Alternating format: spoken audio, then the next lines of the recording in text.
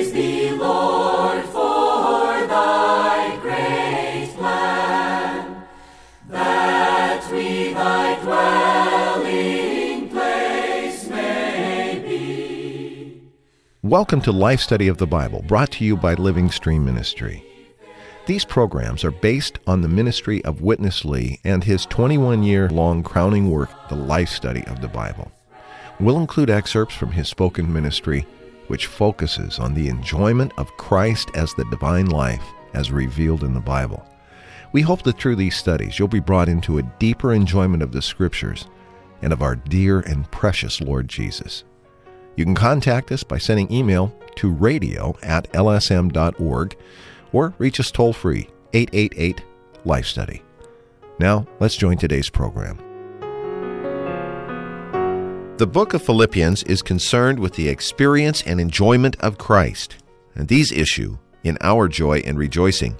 Yet among the Philippian believers there was much dissension in their thinking, dissension which troubled the Apostle Paul. He even asked them to think the same thing, even think the same one thing, that in this way they might make his joy full. Paul had given them such positive fellowship in the first chapter. Now he desires them to return this fellowship, to support him in his imprisonment. This mutual fellowship in the body of Christ is what we'll look at in today's Life Study of the Bible and the book of Philippians. And joining us for our fellowship on this marvelous portion, Dick Taylor. How are you today, Dick? Very good, Chris, and I am so happy to participate in this portion in Philippians. We want to see the normal, healthy experience of enjoying Christ. Dick, the apostle was not nearly as bothered, it seems, by his imprisonment in this Roman jail as he was by the fact that the Philippian believers were not of the same mind, were not thinking the same thing. Let's look at the first 4 verses in chapter 2. Actually, these verses make up one very long sentence. If there is therefore any encouragement in Christ, if any consolation of love, if any fellowship of spirit, if any tenderheartedness and compassions, make my joy full, that you think the same thing, having the same love, joined in soul, thinking the one thing, doing nothing by way of selfish ambition nor by way of vainglory, but in lowliness of mind considering one another more excellent than yourselves, not regarding each his own virtues, but each the virtues of others also. Dick, before we go to Witness Lee, this is not just ethical instruction from the apostle. There is something much more profound and organic here, isn't there? There surely is, because he's describing what should be the normal, healthy experience and enjoyment of Christ. And there is one life that doesn't have any of these negative things, and that's the life that he mentioned in chapter 1, and we're supplied with by the bountiful supply of the Spirit of Jesus Christ. Dick, that's a good intro. Let's go to Witness Lee for the first portion of his fellowship today. Because the apostle experienced so much of Christ, so he could give us such a strong picture concerning his experience of Christ in chapter 1. Now in chapter 2, he came to the believers to ask them to return their fellowship to the apostle. By what way? By a kind of a appealing way. He appealed. He begged even. He said, if you do have any encouragement in Christ toward me, if you do have some consolation of love concerning me, if you do have some fellowship in spirit with me, if you do have a tender heart with compassion toward me, please make my joy full. I rejoice over you. But, Philippians, you must realize there was something among you that frustrated me from rejoicing in full. I do have some joy, but I don't have the full joy over you. Now, I beg you to make my joy full. Surely, this kind of utterance in this kind of writing must be out of an old and experienced person. The way he expressed himself was fully matured. The apostle, he had such a strong, passive fellowship in chapter 1 toward the believers. Now the believers should return such a wonderful fellowship to the apostle. The Philippines were very good, and the church there was very well established. But one bothering thing among them, that was some dissension there. They were one in spirit, but they were not working, striving with one soul. So he appealed to the Philippines. Philippines, if you do have some consolation, some encouragement, some fellowship, some tender-heartedness, and some compassion toward me, make my joy full by thinking the same thing. By being with the one soul. By having no more dissension. Your dissension becomes a heavy burden to me. Well, Dick, there's many things given Paul's environment that could have been a heavy burden, but what he identifies as his real burden was the dissension among the Philippian believers. That's quite striking. Let's look at the manner in which he addressed them. Why does he inquire in such a way whether there's any encouragement in Christ, any consolation of love, any fellowship of spirit, or any tender-heartedness and compassions? As our brother mentioned when he was speaking, Chris, the traffic here in this epistle appears to be kind of one way. Paul poured out in chapter 1, showing such a marvelous Christ and the experience and the enjoyment of Christ, living Him and magnifying Him and being supplied to live such a life by the bountiful Spirit of Jesus Christ. But he was seeing no return, no response, no two-way traffic. Rather than being encouraged and refreshed by them, he was troubled. His real concern was not his imprisonment, even that they were praying for him in prison. His real concern for them was that they would really experience and enjoy Christ, and the sign of that, and the indication of that, is that they would really have the proper oneness and harmony among themselves. They would have the testimony of the oneness of the body of Christ, but rather he heard about dissension. So his real concern was that there was dissension among them, so their experience and enjoyment of Christ was not what it should be. He was really burdened they would think the same thing, think the one thing, and he was concerned about them not just having Christ in their spirit, but they would even be joined and made one in soul. This would really make his joy full. Paul's desire was that there would be two-way traffic, not just his pouring out, but there would be a healthy response from the ones whom he loves.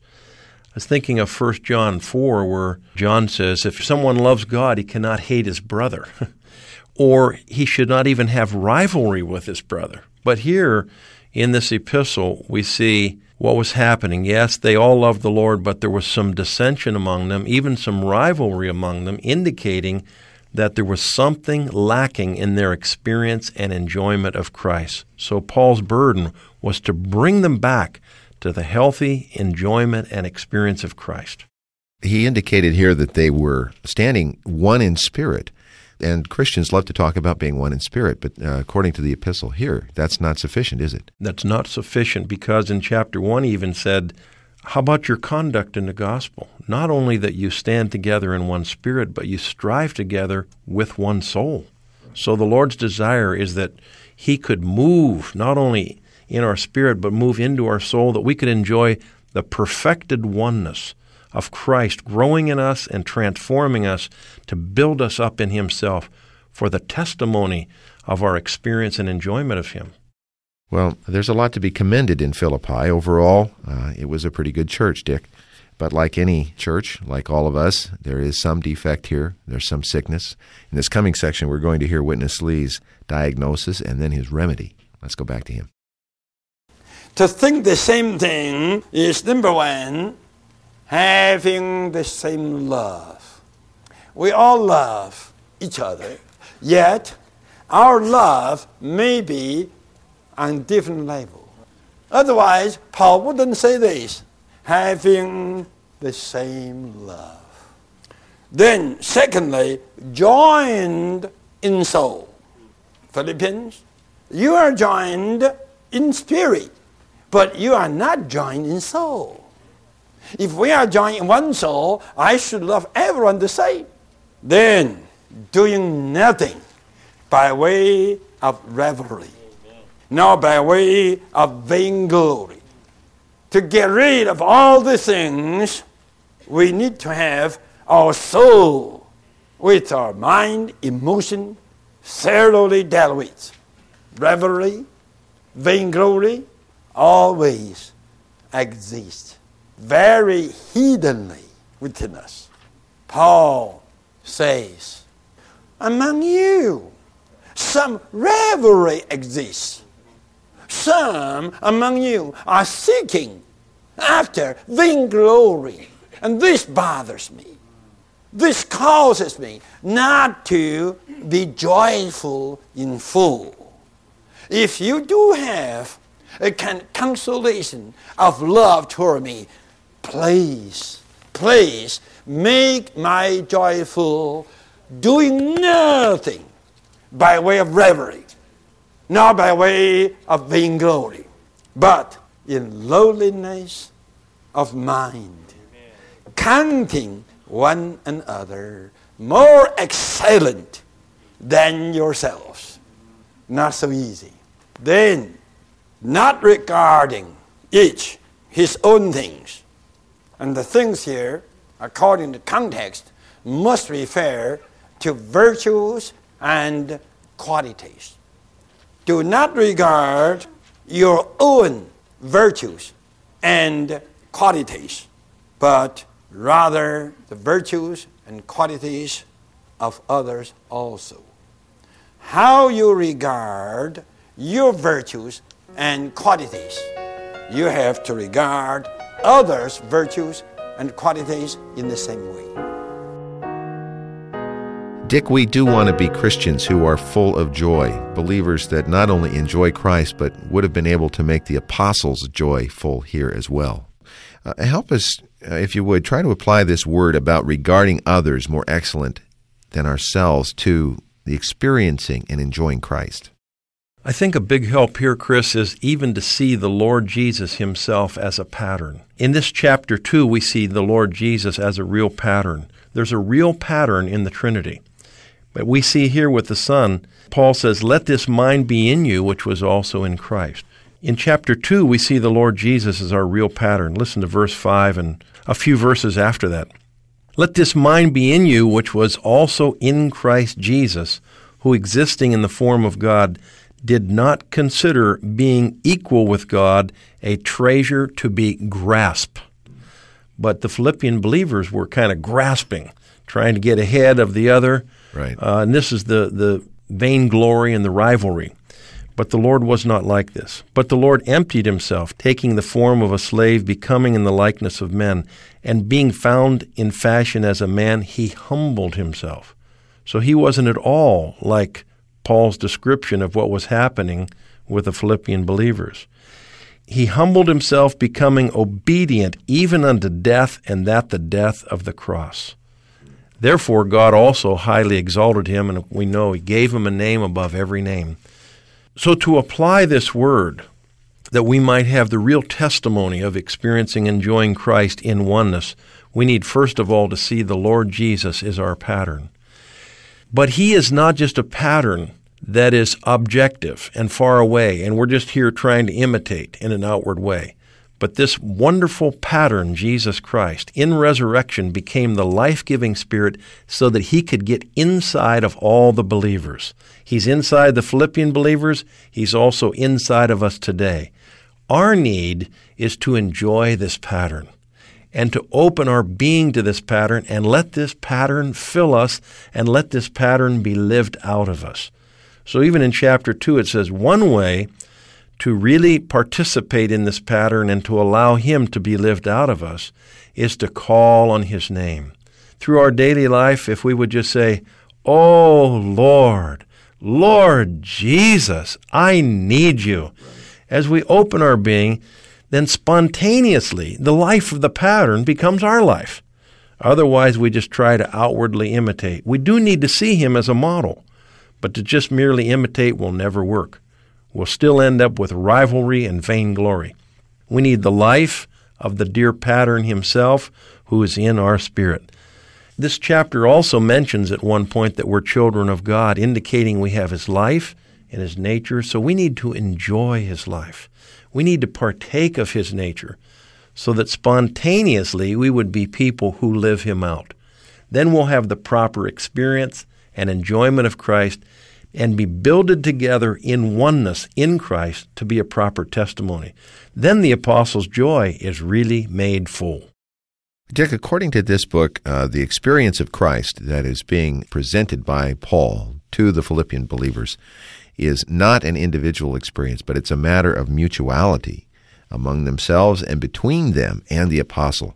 Mutuality is the key that Witness Lee is going to open up for us in this final portion. Let's go back to him. You must take a kind of a overall view. You have to realize that this whole book is on the experience of Christ. And this experience of Christ is a mutual thing. It is not just your one-side thing. We can never have the experience of Christ as one-side thing. You cannot, neither can I, experience Christ individualistically. The experience of Christ must be something in the body. Whatever is in the body, it must be something in fellowship, in mutuality. In these two chapters, you look at the picture. It shows us a proper fellowship between the believers and the apostles for the normal experience of Christ. By that time, all the Philippian believers, they loved the Lord. All of them were in the church, but they had a kind of an abnormal experience. Why? Because among themselves, there was a dissension. Number one. And number two, their attitude toward the apostle was not absolute.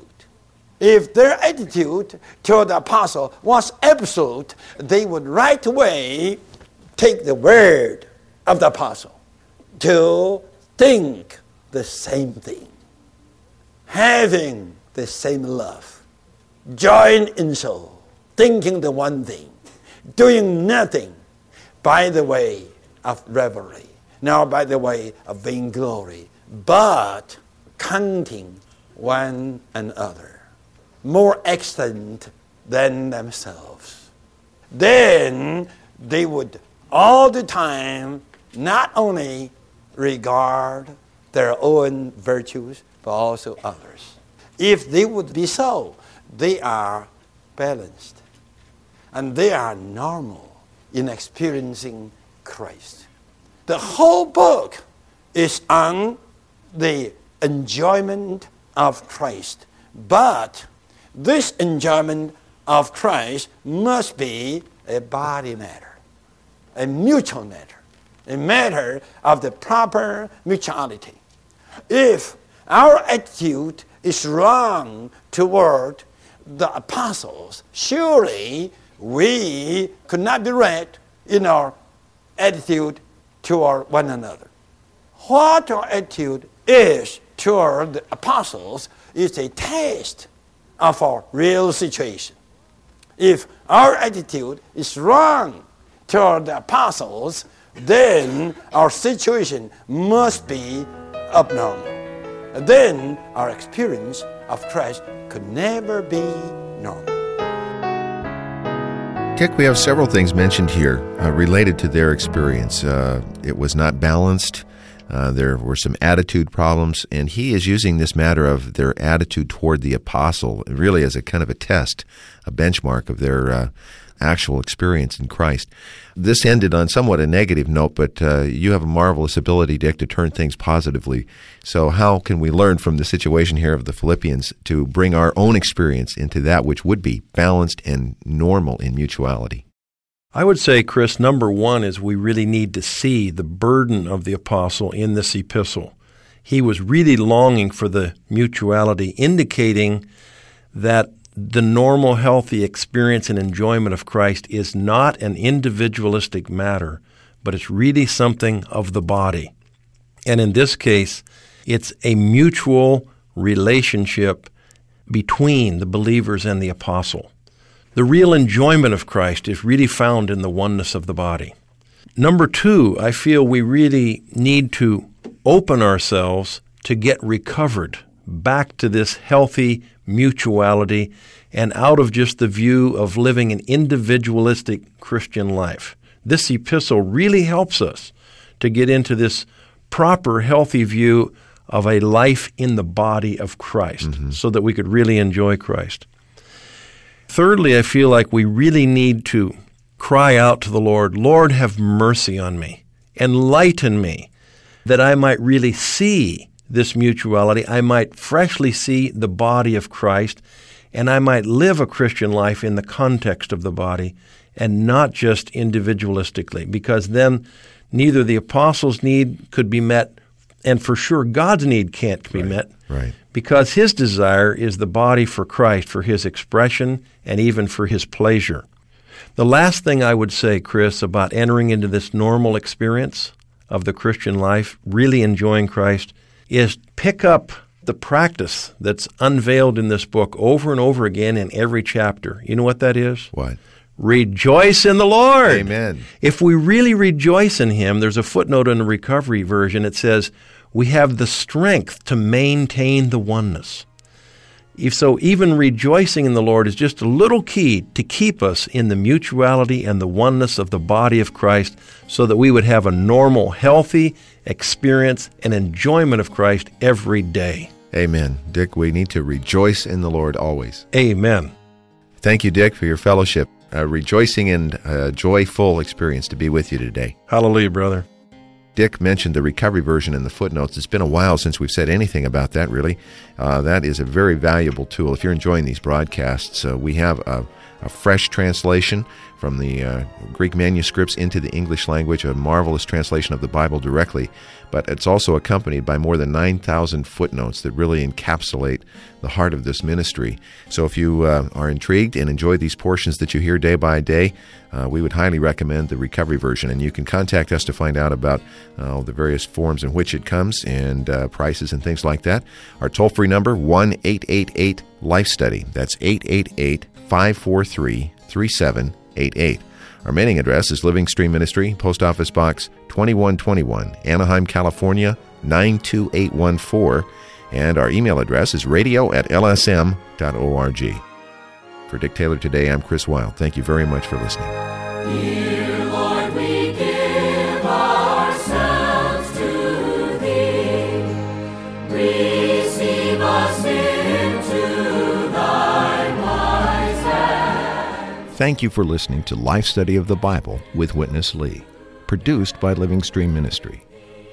Living Stream Ministry is dedicated to the works of Watchman Nee and Witness Lee, two co-laborers with the Lord in China during the first half of the 20th century. After World War II, Watchman Nee sent Witness Lee to carry out this ministry in Taiwan. Later, the Lord led him to the United States, and eventually to the rest of the world, before he went to be with the Lord in 1997. Living Stream Ministry now has hundreds of titles by Watchman Nee and Witness Lee available in English, plus many in more than 50 other languages. To find out more about Living Stream and all that we offer, visit our website, lsm.org. You can also reach us toll-free at 1-888-543-3788 or email us radio@lsm.org. Thanks for listening. Was Jesus simply a great religious leader? The next day he saw Jesus coming to him and said, "Behold, the Lamb of God, who takes away the sin of the world." John chapter 1, verse 29. Based on the scriptures, the religious people were looking for a great leader, but Jesus was introduced to them as a little lamb with a little dove.